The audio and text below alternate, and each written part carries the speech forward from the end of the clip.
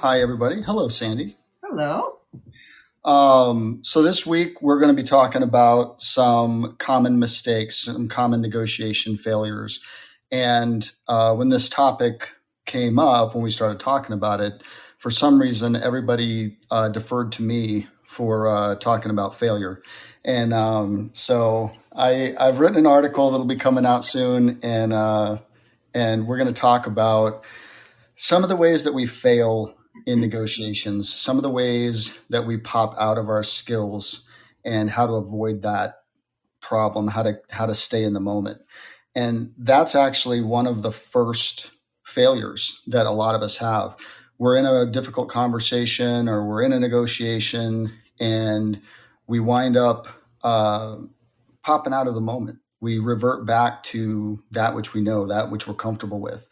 And we start asking direct questions. We start over talking the other person. And Sandy said it before, Troy said it before, a bunch of us have. We have a gentleman that we've taught many times, and he came up with the acronym. He could practically teach. Well, he couldn't teach negotiation failure because he doesn't. But he gave the acronym WAIT. Why am I talking? And when you pop out of the moment, you need to ask yourself that. Why am I talking? Why am I asking questions?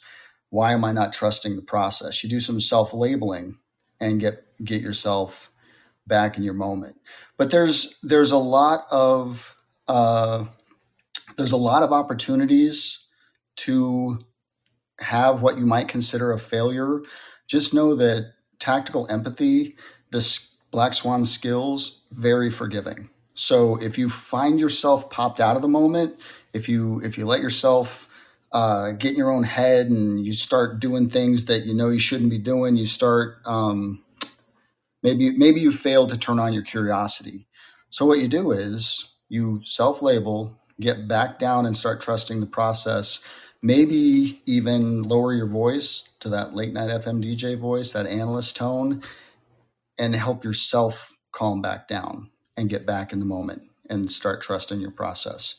I've had a bunch of people that I've taught that we've encountered at live events and things like that, and they'll come up very excited and they say, I want to master the skills. I've never met a master of the skills. We all are developing these all the time. Even if we do them every day and practice them every day, it's a process. It's just like learning any other thing. You can always sharpen your blade. So don't be too self-critical. If you run into some obstacles in using your skills in a certain discussion, set back down, grab the reins, and do it again. You'll learn from your mistakes. And it's important to realize that no matter how long you've been doing these things, every conversation is different. Every sentence is unique. And so you're going to find that it's easy to get triggered, and that'll pop you out of the moment. If you get triggered, especially from an attack, just be aware that that's what's supposed to happen. Your mind does that without your consent. You're going to get triggered. Your amygdala might get fired up. If somebody comes at you in an assertive way, you're going to get triggered. And you need to practice that self-labeling, that maybe take a breath. And there's a bunch of labels and things that you can use when you get attacked to kind of calm both of you down. If you attack back, if you react to an attack instead of responding to it, both of you are going to be thinking less clearly.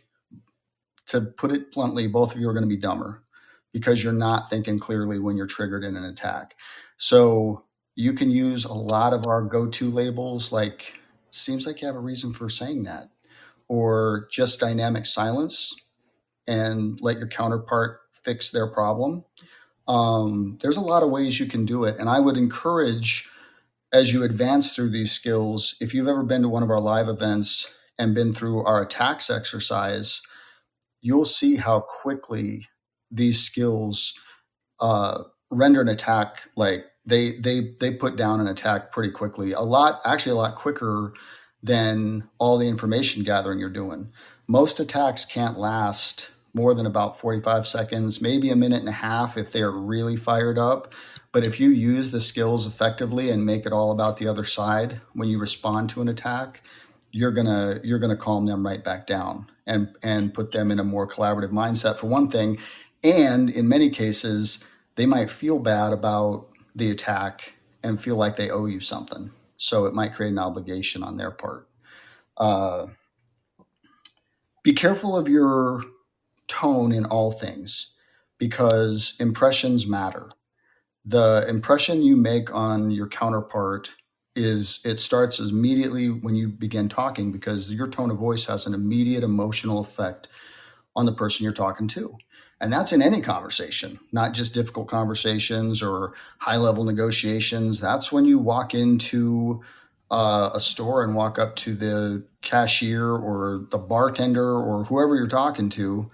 They're going to have an immediate emotional reaction to the tone of your voice.